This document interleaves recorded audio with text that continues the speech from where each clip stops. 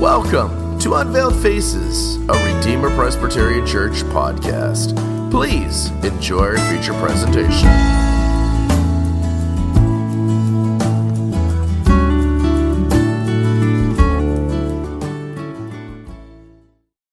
You'll notice that Luke lists several names at the beginning of our sermon text. And you might think he's doing this to establish the year that John the Baptist began his public ministry.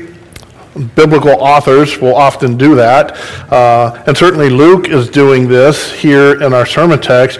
But if all that Luke wanted to do was to establish the year that John began his ministry, then Luke would have told us that it began in the 15th year of the reign of Tiberius Caesar, and that would have been sufficient. He would have stopped there. He wouldn't have given all these other names. Tiberius Caesar is known in history. That would have been sufficient. But Luke goes on to mention all these other names. Why does he do that? I submit to you that Luke is telling us something about the culture in which John the Baptist began his public ministry. Not only is he telling us the year John began to minister, but he's telling us something about the state of affairs in which John began to minister. The names that Luke lists here are the civil and religious leaders who were in power at that time. And these names reveal that John began his public ministry when evil and corruption were the norm. Let me briefly explain. Luke mentions Pontius Pilate. Now, this is a name that all of us are well known or familiar with, because Pilate is the governor who sentenced Jesus to be crucified. And Pilate is also mentioned in Luke 13, verse 1, as having mingled the Galileans' blood with their sacrifices, referring to a time when Pilate murdered certain Galileans while they were celebrating the Passover. So Pilate was a wicked man, and he was the governor over Judea, where John began to minister in Judea. Luke also mentions Herod in verse 1. Now, there are 5 different Herods mentioned in the New Testament, and so it can be challenging keeping track of who's who, but the Herod listed here is Herod Antipas, who is described as the Tetrarch of Galilee. Philip is also mentioned in verse 1. Luke tells us that Philip is the brother of Herod Antipas. Both of them were the sons of Herod the Great, who is the first Herod in the line of Herods, and he's the Herod the Great is the Herod who killed all the baby boys in Bethlehem. Now, of his 2 sons, Philip and Herod Antipas, we don't know a lot about Philip, but we know that Herod Antipas was a very wicked man, much like his father. To give you just one point of reference, Herod Antipas is the Herod who had John the Baptist beheaded. So this tells you what kind of guy he was. Of particular note is that Luke includes the names of Annas and Caiaphas in verse 2. Annas and Caiaphas were both high priests at this time. And this little detail reflects how political and how corrupt the office of high priest had become in that day. Biblically, there was only supposed to be one high priest at any given time, and the high priest was to hold that office for the extent of his life. Only when he died did the office pass to one of his offspring. Well, when John the Baptist began his public ministry, there were 2 high priests. And this is because Israel was under Roman rule at this time, and the high priest had become as much a political office as it was a religious office, which is to say, the Roman government assumed the responsibility of determining who the high priest would be. And they used the high priest to exercise power and control over the Jews. They would install men who willingly cooperated with them, who would persuade the Jews to be submissive to Roman rule. And whenever it was expedient for the Romans to switch out the high priest, they would. They didn't wait for the high priest to die. Rather, they just deposed the high priest so they could install a different one. which means the position became a revolving door. Between 37 BC and 26 AD, 28 different men were installed and removed as high priests in Israel. 28 different men. That averages just over 2 years of service per high priest. Just over 2 years. Annas had served as high priest for 7 years. And then he was deposed by the Romans so that they could install a man named Eleazar. Eleazar lasted less than a year. He was replaced by a man named Simon, who lasted about a year. And Simon was replaced by Caiaphas. So when John the Baptist began his public ministry, Caiaphas was the high priest. At least, Caiaphas was the high priest according to Rome. But in the eyes of most of the Jewish leaders, Annas was still the one they looked to. And we see this during Jesus' trial. In John 18, verse 13, after Jesus was arrested, he was first taken to Annas, even though Annas wasn't the official high priest at the time. Another thing to know is that Caiaphas and Annas were related. Caiaphas was Annas' son-in-law. So there was some nepotism going on here. The familial connection between Annas and Caiaphas underscores the consolidation of power and influence that they had over the Jews. And this was a corrupting power that they exercised over the Jews. And so with this list of names at the beginning of our sermon text, Luke is making the point that Israel was under the control of wicked men in the state as well as the church. Corruption, bribery, abuse of power, and exploitation existed in virtually all the civil and ecclesiastical offices. And this is the culture into which John began his public ministry. Notice how Luke describes John's ministry at the end of verse 2. He writes, "The word of God came to John, the son of Zacharias, in the wilderness." The word of God came to John, the son of Zacharias, in the wilderness. Now, notice three things about John and his ministry. First, notice the legitimacy of John's calling. He wasn't some wannabe country preacher living in a van down by the river. No, John was a true prophet of God. One of the ways we know this is because Luke tells us that the word of God came to John. Now, if we pay attention to this wording that Luke uses here, what we're going to see is that he's making a point about John's calling as a prophet that is drawing upon a biblical precedent.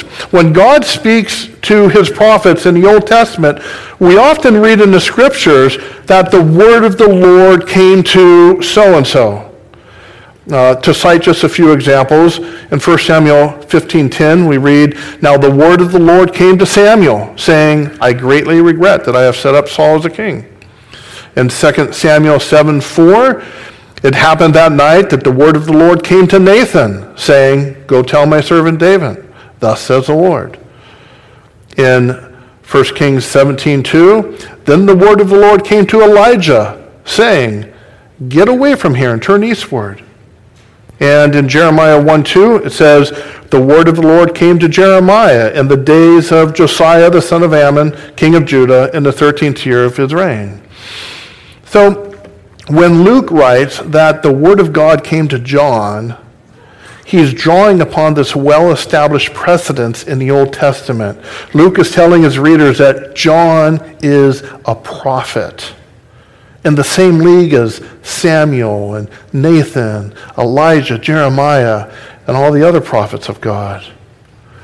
Now, this doesn't really surprise us when we read this in our sermon text, because we already knew this was going to be John's calling. Luke's gospel began back in chapter 1 with the account of the angel Gabriel speaking to Zacharias in the temple. And Gabriel told him that Elizabeth is going to bear him a son whose name will be John. And Gabriel went on to say that John will turn many of the children of Israel to the Lord their God. He will go before him in the spirit, referring to the Lord, go before the Lord in the spirit and power of Elijah, turning the hearts of the fathers to the children and the disobedient to the wisdom of the just, to make ready a people prepared for the Lord. So Zacharias knew that John was going to be a prophet, even before John was born. And I'm quite sure John's parents would have told young John this as he was growing up. In this regard, Luke adds a meaningful statement in the very last verse of chapter 1. After telling about John's circumcision when he was 8 days old, Luke writes in chapter 1, verse 80, "So the child grew and became strong in spirit and was in the desert till the day of his manifestation to Israel." And was in the deserts till the day of its manifestation to Israel. The day of John's manifestation to Israel is being described in our sermon text. That's what we're reading here. It's when the word of God came to John and he began preaching. That's when John was manifested to Israel. Now, John, being manifest as a prophet, we understand to be the last of the Old Testament prophets. And you might think that Malachi was the last of the Old Testament prophets, but John the Baptist holds that title. This might seem a little counterintuitive because we read about John in the New Testament, and there was about 425 years that transpired between Malachi and John.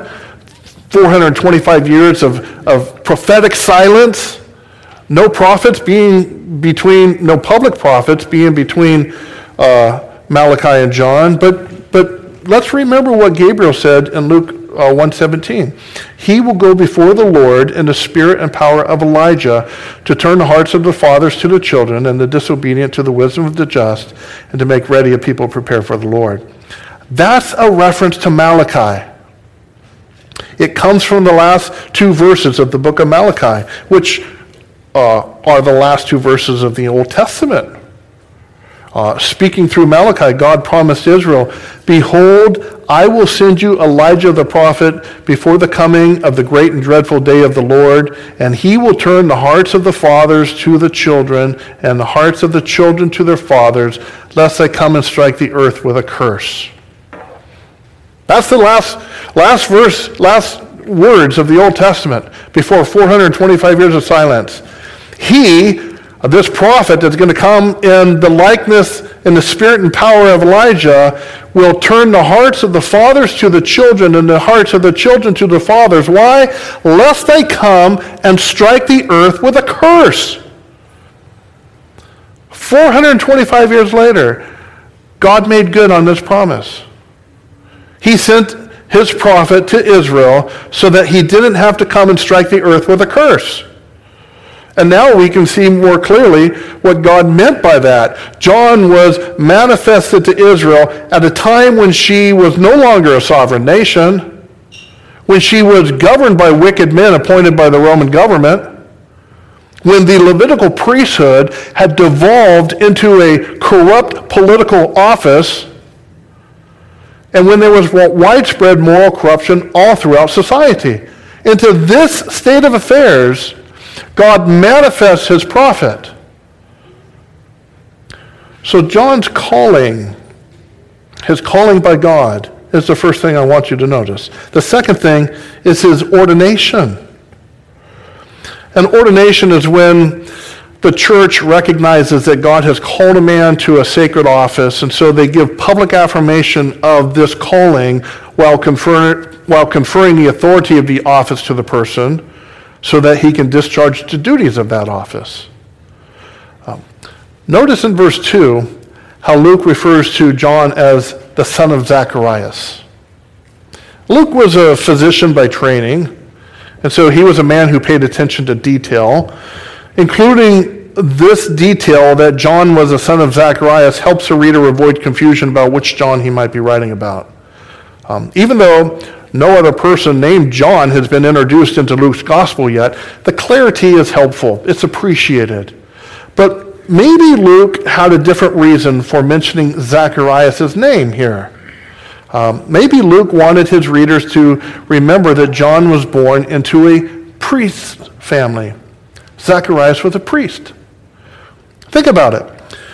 John would have been 30 years old, maybe 31 at the time that he was manifest to Israel. And that's the age when a man who was born into a priest's family would have been ordained as a priest.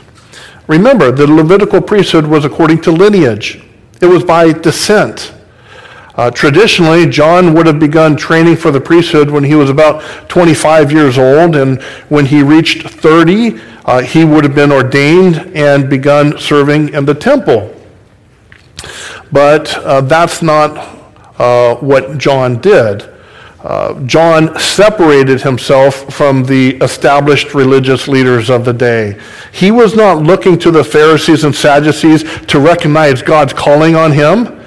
No, he was not looking either to Annas and Caiaphas to confer the authority of the prophetic office upon him. No, quite the contrary. John reproved the religious leaders of his day. In Matthew 3, verse 7, which is one of the parallel accounts to our sermon text, we read that many of the Pharisees and Sadducees came out to where John was baptizing. Many of the Pharisees and Sadducees, that's one of the little details that is not included in our sermon text, but it is in Matthew's parallel account. Many of the Pharisees and Sadducees came out to where John was baptizing. And how did John address the Pharisees and Sadducees? Well, he called them a brood of vipers. And then he challenged them, who warned you to flee from the wrath to come?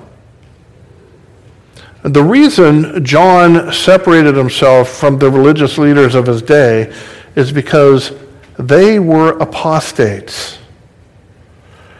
This is why John warned them of the impending judgment of God and called them to repentance. They were apostates.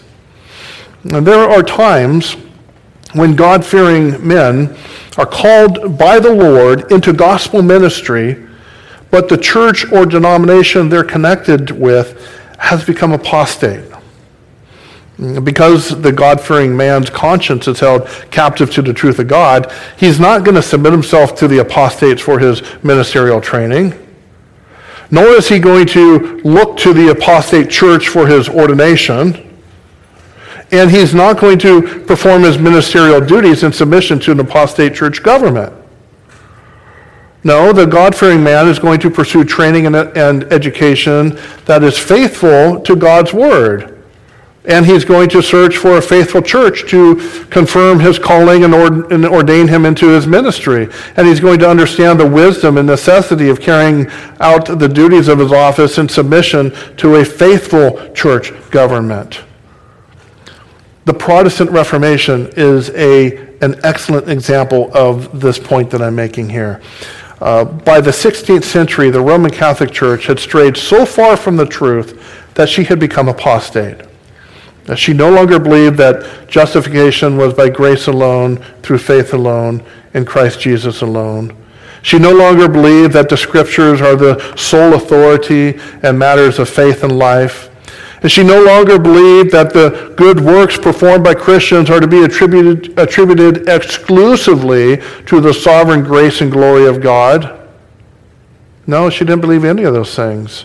So when it was evident to God-fearing men that the Roman Catholic Church was not going to receive correction on these points, and that the Roman Catholic Church was not going to repent of these heresies, the Protestant reformers separated from Rome and aligned themselves with the true church.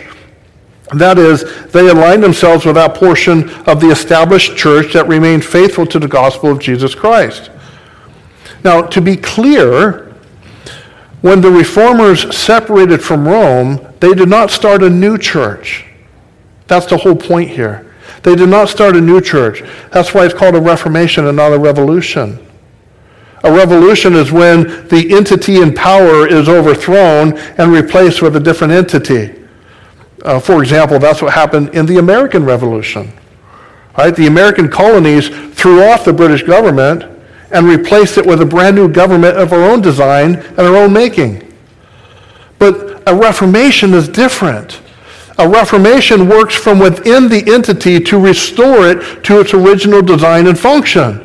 So in the case of the Protestant Reformation, the reformers labored diligently to restore the worship and doctrine of the church to its biblical foundations. And in doing so, they never disconnected from the apostolic church. They never disconnected from the patristic church. They never disconnected from the medieval church. Rather, they always remain connected to the true church, which is established on the foundation of Jesus Christ. And they declared that the Roman Catholic Church has become disconnected from the true church. They're the ones who have departed from the true entity of the Church of Jesus Christ. They're the ones who are out of bounds. They're the ones who have gone apostate. Apostasy is a very real thing, brothers and sisters. Some people misunderstand and misapply Jesus' statement in Matthew 16:18, where he pronounces that the gates of hell will never prevail against his church. Some people think that this means a local church will never apostatize. Or they think a Christian denomination will never apostatize. But that's not what Jesus meant. When Jesus said the gates of hell will not prevail against his church, he was referring to the universal church. He was referring to the singular body that's comprised of elect from every tongue, tribe, nation, and time.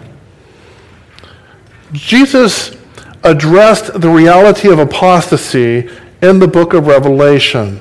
In Revelation 2, verse 1, Jesus explains that he walks in the midst of the 7 golden lampstands. Now, we learned from the previous verse, Revelation 1, verse 30, that the lampstands are churches. Jesus is using allegorical language by describing each local church as a lampstand, and he says that he walks in the midst of the lampstands, meaning Jesus walks amongst the local churches. He's present in them. His Spirit enlivens and empowers them. But a few verses later, in Revelation 2, verse 5, as Jesus is addressing the church of Ephesus, he threatens that if they don't repent of their sins, he's going to remove their lampstand from its place. The warning here concerns apostasy. The church of Ephesus had fallen, Jesus said. Fallen. She had fallen because she left her first love. And even though there were still some commendable things happening in the church of Ephesus, Jesus warns that he is coming quickly and he's going to remove their lampstand if they do not repent. For those who have the eyes to see, it's not difficult to identify the churches in our own day that have had their lampstand removed. They reject the authority of Scripture. They reject the substitutionary atonement of Jesus Christ. They reject the historicity of Adam and Eve. They reject the doctrine of original sin. They reject the virgin birth. They reject the miracles of Christ. They reject one or more of the essential doctrines of our Christian faith. Now, something similar had happened in the day of John the Baptist.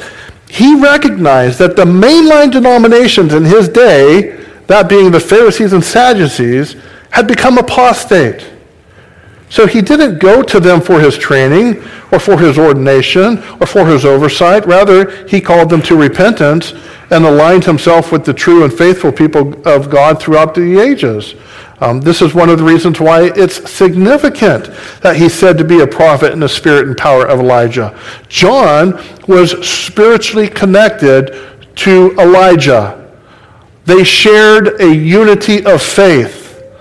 You could trace the path of the true and faithful church from Elijah to John the Baptist, and then on to Jesus, and then all throughout the history of the last 2,000 years leading up to where we are today. We are part of that same church. We are part of the church that Jesus founded, built upon the declaration of Peter, that he is the Christ, the Son of the living God. We are part of the church that John the Baptist was part of. We are part of the church that Elijah was part of. But the Pharisees and the Sadducees, the leadership within Judaism in that day, they had defected from the true and faithful church. They were apostates. So who ordained John?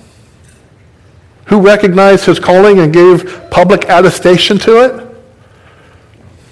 We might say that Malachi did because he prophesied about John, although this can be contested because Malachi didn't mention John by name, so somebody might say, well, that's not truly an ordination. We might say that Gabriel did because he specifically named John and stated that his calling is to be a prophet in the spirit and power of Elijah. But somebody might question whether this was a public attestation because Gabriel was speaking privately to Zacharias. But even when Samuel ordained David as king of Israel, David's brothers were the only witnesses to it. In other words, it was a private ordination, but not entirely private. There were at least 2 or 3 witnesses with David's ordination, and that wasn't the case with Gabriel speaking to Zacharias. There were no other witnesses to witness it. It might be that when the word of God came to John, that was his ordination. I think a strong case can be made that the Old Testament prophets didn't need a church-sanctioned ordination because they were typically sent to the church when it was in a wayward condition. The prophets were the people God sent to the backslidden church to call them to repentance. And so it makes sense that God would have a different ordination process for prophets than he does for the other sacred offices. And this explains why God gives the people, his people, the criteria for testing whether a prophet is true or not. If the prophet doesn't have the attestation of the church to affirm his calling is from God, then each person who hears the prophet must make that assessment for himself. If the church is in apostasy or the church is in a backslidden state, then God's not going to look to that church to give an attestation to the legitimacy of a prophet's calling. No, God's going to say, I attest to this prophet, and I speak to him directly, and when he comes to you, he says, thus saith the Lord. And you, the listener, need to listen if indeed the prophet is speaking the truth or not, and if so, you need to listen to him as a prophet of God. So the whole concept of a public church-sanctioned ordination is questionable when it comes to a prophet, whereas the other sacred offices tend to have a church-sanctioned ordination. But here's one thing we do know about a public attestation of John's calling. Jesus affirmed John's calling. In John 5, verse 33, Jesus told a crowd of Jews that John had borne witness to the truth. John had borne witness to the truth. And in Luke 7, verse 28, Jesus said to another crowd of Jews, "For I say to you, among those born of women, there is not a greater prophet than John the Baptist." Now, how's that for an attestation? How's that for an ordination? Where Christ Jesus himself says, there is not born among women one who is a greater prophet than John the Baptist. So we've considered John's calling and his ordination. Now let's consider his baptism and message. Has it ever occurred to you that when John began baptizing in the Jordan River, nobody came up to him and asked, "What is this baptism thing you're doing? I've never heard of it. Please explain what you're doing." Nobody asked because everybody was familiar with ceremonial washings. According to Jewish custom, there were two ceremonial washings that were known as baptisms before the New Testament times. Leviticus 11, chapters 11 through 15, along with Numbers chapter 19, describe various laws of defilement and purification. If a Jewish person became unclean, he could become unclean because he had a disease or a bodily discharge, or he ate food that was killed by a wild animal, or he touched a dead body, or a number of other things. When this happened, he had to be, quote unquote, baptized in water. In Leviticus 11, chapters 11 through 15, these baptisms are described as washing the body in water. And they're also, and in Numbers 19, the baptisms are described as bathing in water and being sprinkled with the water of purification. So this would have been one point of reference that the people who were witnessing John's baptism would have had. They would have been familiar with this ceremonial washing that is described in Leviticus and in Numbers. Another point of reference was the proselyte baptism. Now, if you don't know what a proselyte is, that's a convert, somebody who converts from one religion to another. According to Jewish tradition, when a Gentile wanted to become a Jew, in other words, when a Gentile wanted to convert to Judaism, he had to do three things. He had to be circumcised, he had to offer a sacrifice in the temple, and he had to be baptized with water. And to be clear, there's nothing in the Bible that says a convert to Judaism needs to be baptized with water. That was an invention of the Jews, but it's an understandable invention. They knew that if they, the Jews, became defiled, that they would need to be baptized with water, according to the law of purification that we read in Leviticus and Numbers. And since Gentiles ate unclean food and did a host of other things that made them ceremonially unclean, the Jews determined that the Gentiles needed to be baptized. They needed to be bathed in water or sprinkled with the waters of purification. So when the people saw John baptizing in the Jordan River, that was not a foreign concept to them. They understood baptism as a rite of purification. But John took it one step further. He was preaching a baptism of repentance for the remission of sins, it says in verse 3 of our sermon text. Note the difference here. When the people saw John baptizing, they were thinking, oh yeah, that's for unclean Gentiles or unclean Jews who have defiled themselves in some way. But John was saying, don't fool yourselves. You're all defiled, every one of you. You're defiled not because you ate the wrong food or touched a dead body. You're defiled because you are a sinner. Your sin defiles you. So repent and let every one of you be baptized for the remission of sins. That's what John was proclaiming at the Jordan.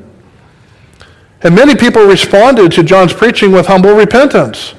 Matthew 3, verses 5 and 6 says that many in Jerusalem, all Judea, and all the region around the Jordan went out to him and were baptized by him in the Jordan, confessing their sins. And that was a glorious thing.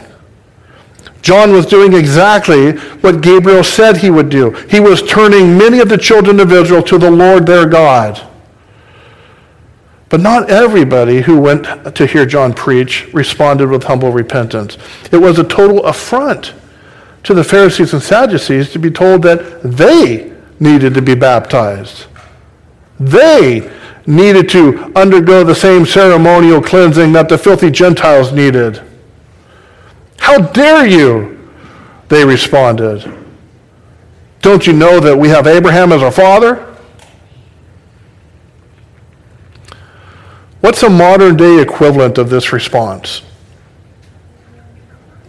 The Pharisees and Sadducees thought that they were acceptable to God because they could trace their lineage to Abraham. For them, religion was inherited. They weren't concerned about having a personal relationship with God. They weren't concerned about confessing and forsaking their sin.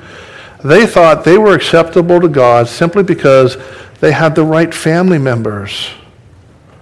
They thought acceptability to God was handed down from parents to children. So what's the modern day equivalent to this? Where do you see this same error in our social circles today? Well, your answer might be different than mine because your social circles throughout your life have been different than mine, but I'll share you a little insight into my social circles. To me, the most obvious answer to this question is the child who was born in a Christian home, baptized as a baby, grew up with all the privileges of the covenant people of God, but was never told to make their calling and election sure, as 2 Peter 1:10 says they ought to do. Or they were never told to examine themselves as to whether they are in the faith, as 2 Corinthians 13:5 says they ought to do. So over the years, these children learn how to be good religionists, meaning they know how to practice Christianity, but there's no compelling evidence that they possess genuine saving faith. And if you ask them how they know they're saved, they'll say something like, "I've always been a Christian." What do you mean? Or, "I was born a Christian." The supposition is that all their family members are Christians, and all their friends are Christians, everybody at the church they go to are Christians, so they must be a Christian as well. The fallacy here is not that they were born into a Christian family, or that they were baptized as a baby, or that they enjoy the status of a covenant child. No, those are all good things. The fallacy is that nobody has challenged this person to look for evidence of a heart that's been regenerated by grace through faith. The fallacy is that nobody has challenged this person to look for evidence of a heart that's been regenerated by grace through faith. Instead, everybody just assumed that this person is saved. And that assumption will not be challenged until there's compelling evidence to suggest otherwise. So as long as this person continues to be a good religionist, meaning they go to church, they sing the songs, they pay their tithe, they eat at the Lord's table, they don't cuss, they don't chew, they don't go with people who do, then they're in the club. They're in the club. They're part of the club. No questions asked. John's response to the Pharisees and Sadducees was, "Bear fruits worthy of repentance." What he meant by this is, show me you're a Christian. Don't say, we have Abraham as our father. Show me you're a Christian. Show me by the way you confess your sin. Show me by the way you forsake your sin, turning away from it. Show me by the peaceable fruit of righteousness that's increasingly evident in your life. Now make sure you're hearing what John is saying and is not saying. John is not saying that the Pharisees and Sadducees are not members of the covenant. He's not saying that they don't have Abraham as their father. Nor is he saying that Pharisees and Sadducees have not enjoyed special privileges that are only available to people of the covenant. No, John agrees with all those things. But what he is saying is that covenant membership is not a positive indication of one's salvation. You cannot assume that just because you've been given covenant privileges that this means you are saved. Do you see what John is doing here? He's saying, don't start with the assumption that you're regenerate and then look for compelling evidence to prove that you're not.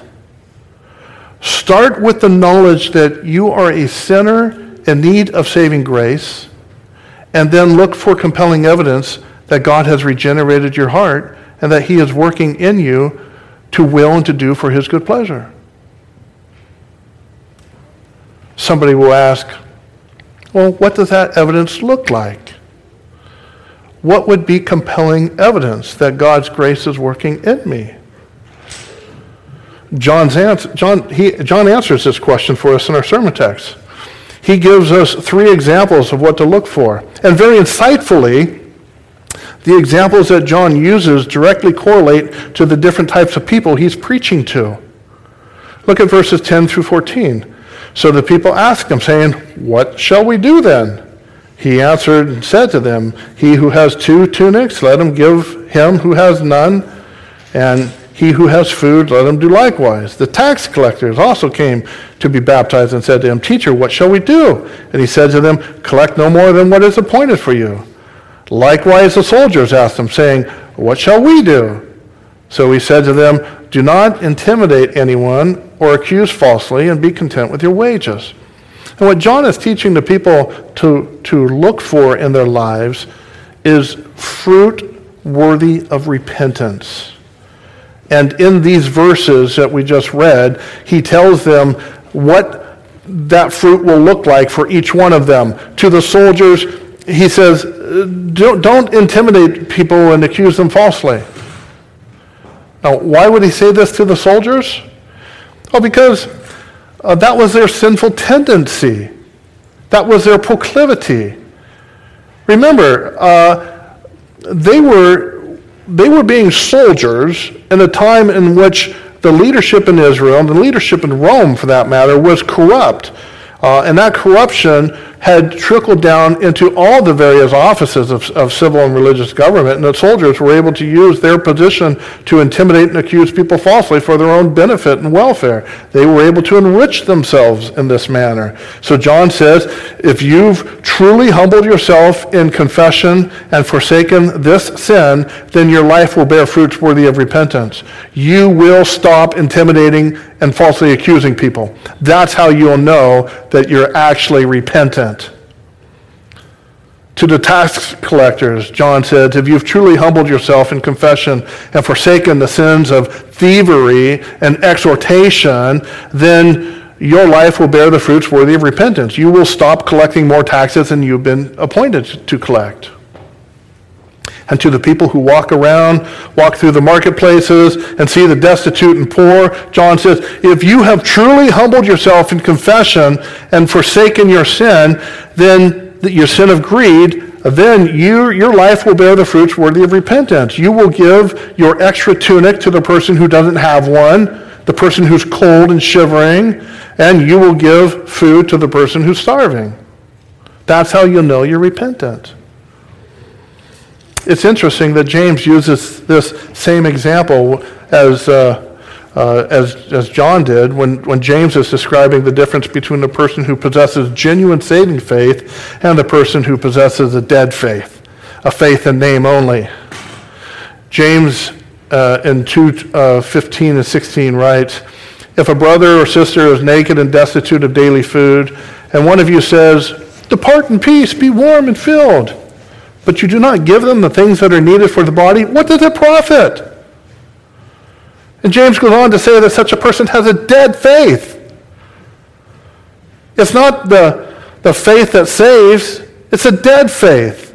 James says in verse 18, "Show me your faith by your works, and I will show you my faith by my works." That's the same thing John is saying in our sermon text.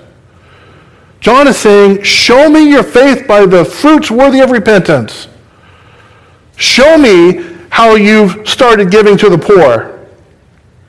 Show me how you've stopped collecting taxes, more taxes than has been appointed.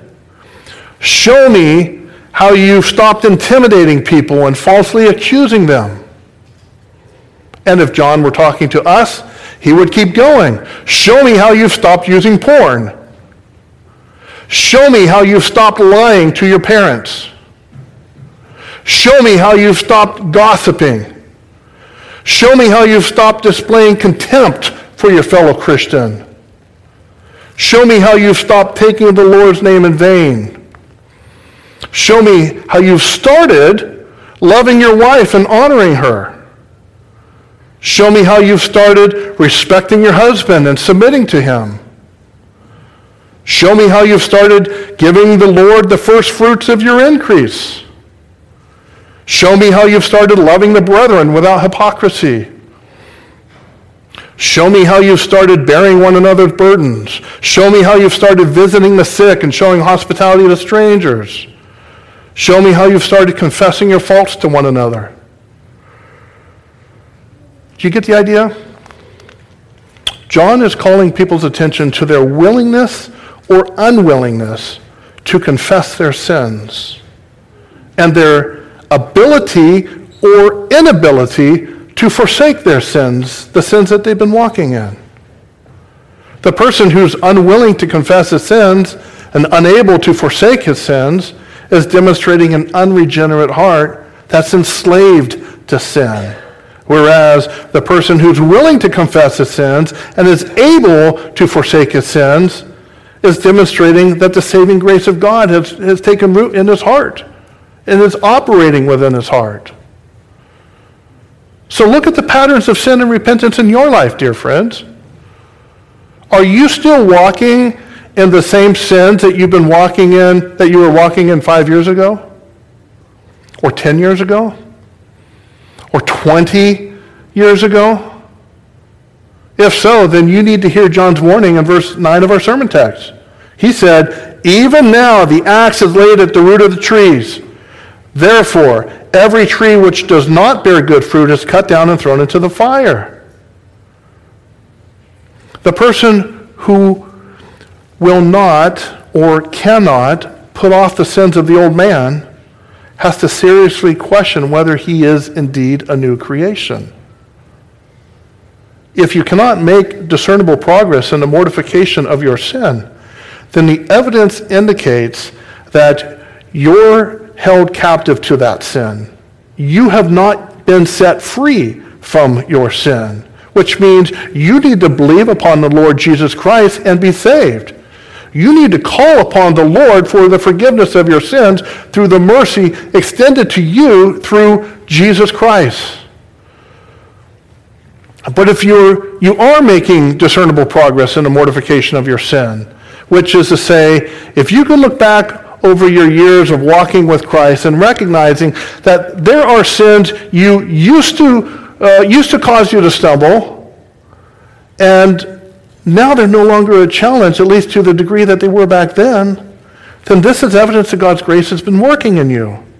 This is the man who says, "I'm no longer enslaved to porn. By the grace of God, I can successfully resist the temptation to use porn. Not that there's not a temptation, but I can resist it because of God's grace in my life." This is the woman who says, "I'm no longer getting angry with people like I used to. By the grace of God, I'm able to successfully resist that temptation." Oh, sure, the temptation's there, but God has given me the grace to overcome. And this is the child who says, "I can honor my parents even when I disagree with their decisions. By the grace of God, I no longer struggle with resentment and rebellion like I used to. I could submit to my parents." Progress in your ability to mortify your sin is evidence that you've reckoned yourself to be dead indeed to sin, but alive to God in Christ Jesus our Lord. It's evidence that you've become dead to the law through the body of Christ, that you may marry another, to him who was raised from the dead, that you should bear fruit to God. And it's evidence that you are living stones, being built up a spiritual house, a holy priesthood, to offer up spiritual sacrifices acceptable to God through Jesus Christ. Not through your own merits, but through Jesus Christ. And all praise and glory for your progression in mortifying your sin belongs to the Lord, because it is He who is at work in you, both to will and to do for His good pleasure. And so we give praise and glory to God. We rejoice in His salvation. Let's do that now. Let's pray. This has been a presentation of Redeemer Presbyterian Church. For more resources and information, please stop by our website at visitredeemer.org. All material here within, unless otherwise noted, copyright Redeemer Presbyterian Church, Elk Grove, California. Music furnished by Nathan Clark George. Available at nathanclarkgeorge.com.